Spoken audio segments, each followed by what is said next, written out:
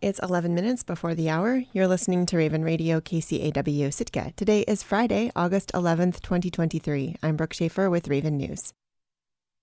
9 years since he last occupied the superintendent's office of the Sitka School District, Steve Bradshaw is back and eager to challenge what he considers the state's failure to adequately support education.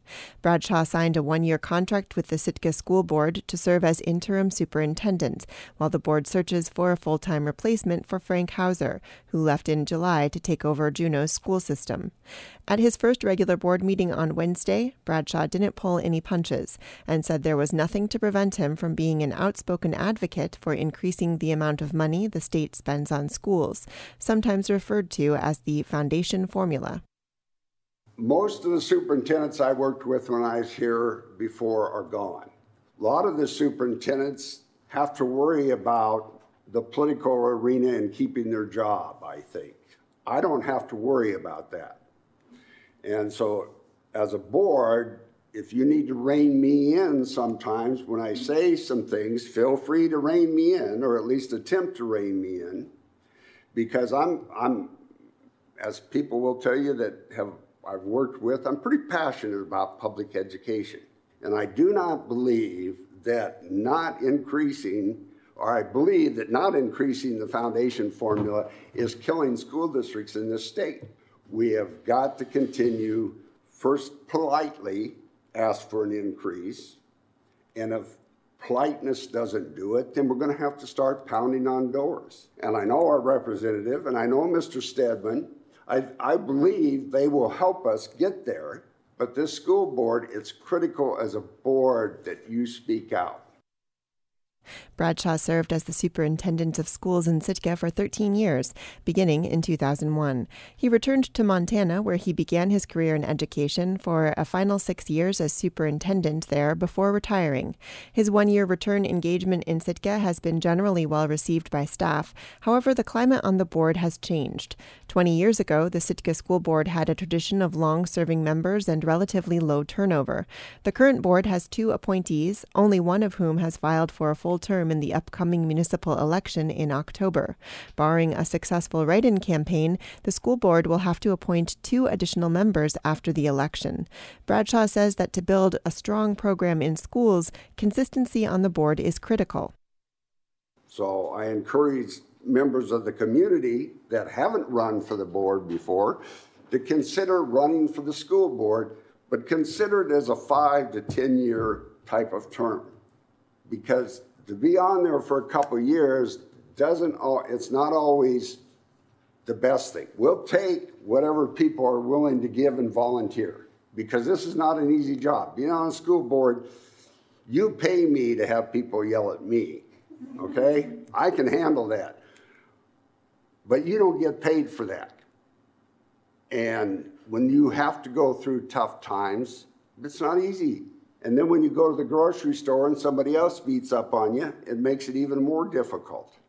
But it's critical to have a consistent board that's just as passionate about education as any employee or any community member that we have.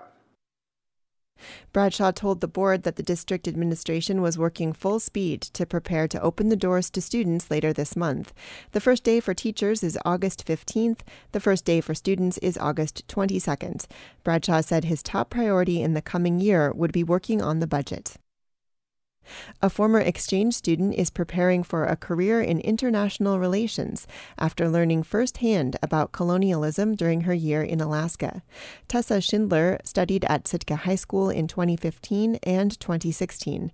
She's since returned to her home in Germany to earn a bachelor's degree in international relations and is now studying for a master's in peace research. She visited Sitka this summer to reconnect with the community and with her host family.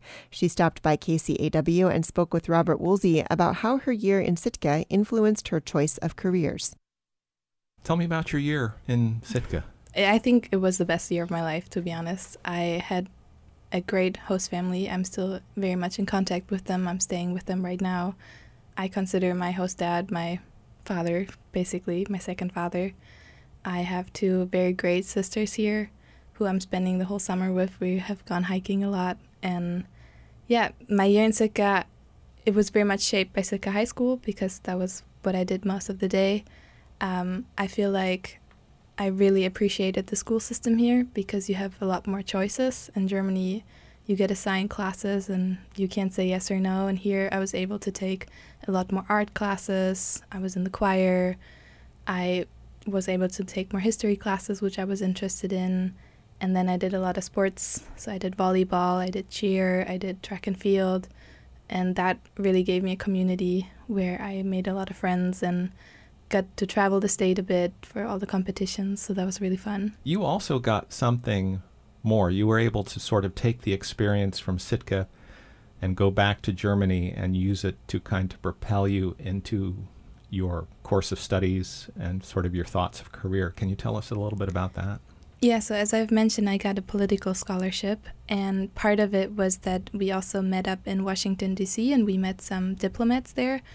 And that's when I realized, like, oh, I not only enjoy talking about politics, maybe this is something I could do as a career. And then I looked into study programs more because I had 2 more years of high school in Germany, so I had some time to decide.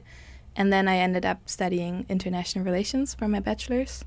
And now I'm doing my master's in peace research in international relations. And I've actually written a seminar paper on Sitka, on the conflict that happened here many years ago. And it has very much shaped me. And I always tell people, well, it's not the first thing I tell people, but somehow it comes up that I've lived in Alaska, and it's always people bombard me with questions and want to know more about it. And in general, I think with the last president, the world has become quite interested in the U.S., and I felt like I was kind of like a culture ambassador for both countries. So when I was here, or when I am here in the US, people ask me a lot of questions about Germany. And then when I'm in Germany, people consider me like the spokesperson for the US, and I try my best to explain what's happening. Since you wrote a thesis about it, I want to touch on the conflict in Sitka, because I'm sure a lot of people listening know that Sitka is a very historical place. We have a national park, after all, that was built to commemorate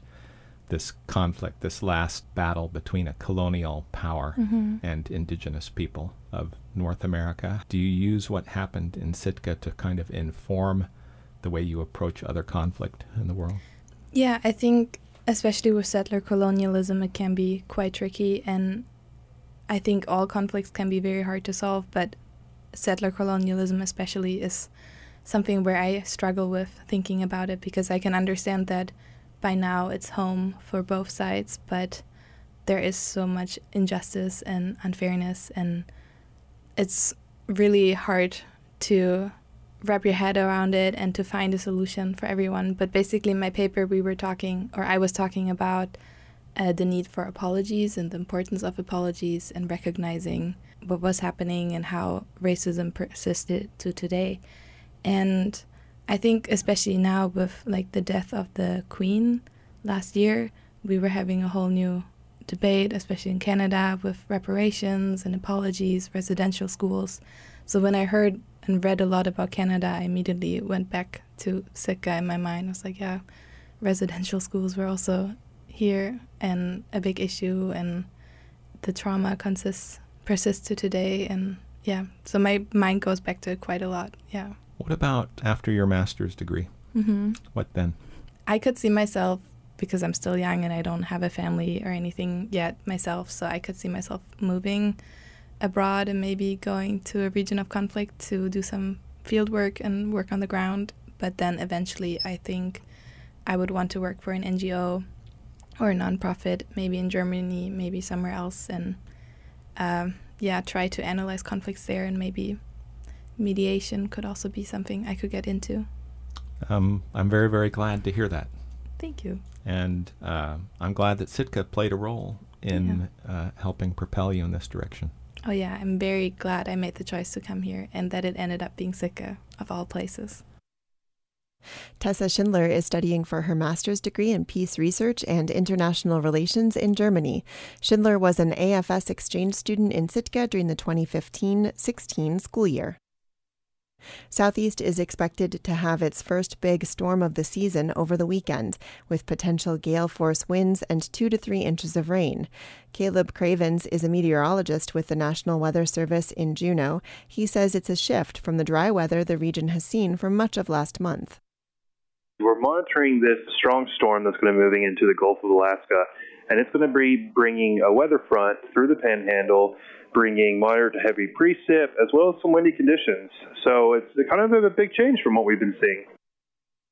The National Weather Service expects the heaviest rainfall Saturday afternoon and evening, with rain letting up a bit in the southern and central Panhandle by Sunday. Cravens says it's likely most areas will see more than 2 inches of rainfall, with some areas potentially over 3 inches within a 48-hour period. That sounds like a lot of rain, but with everyone being so dry, the ground, it's resilient. We are a rainforest. It's going to soak up a lot of that moisture, and it's going to be able to handle quite a bit of precip.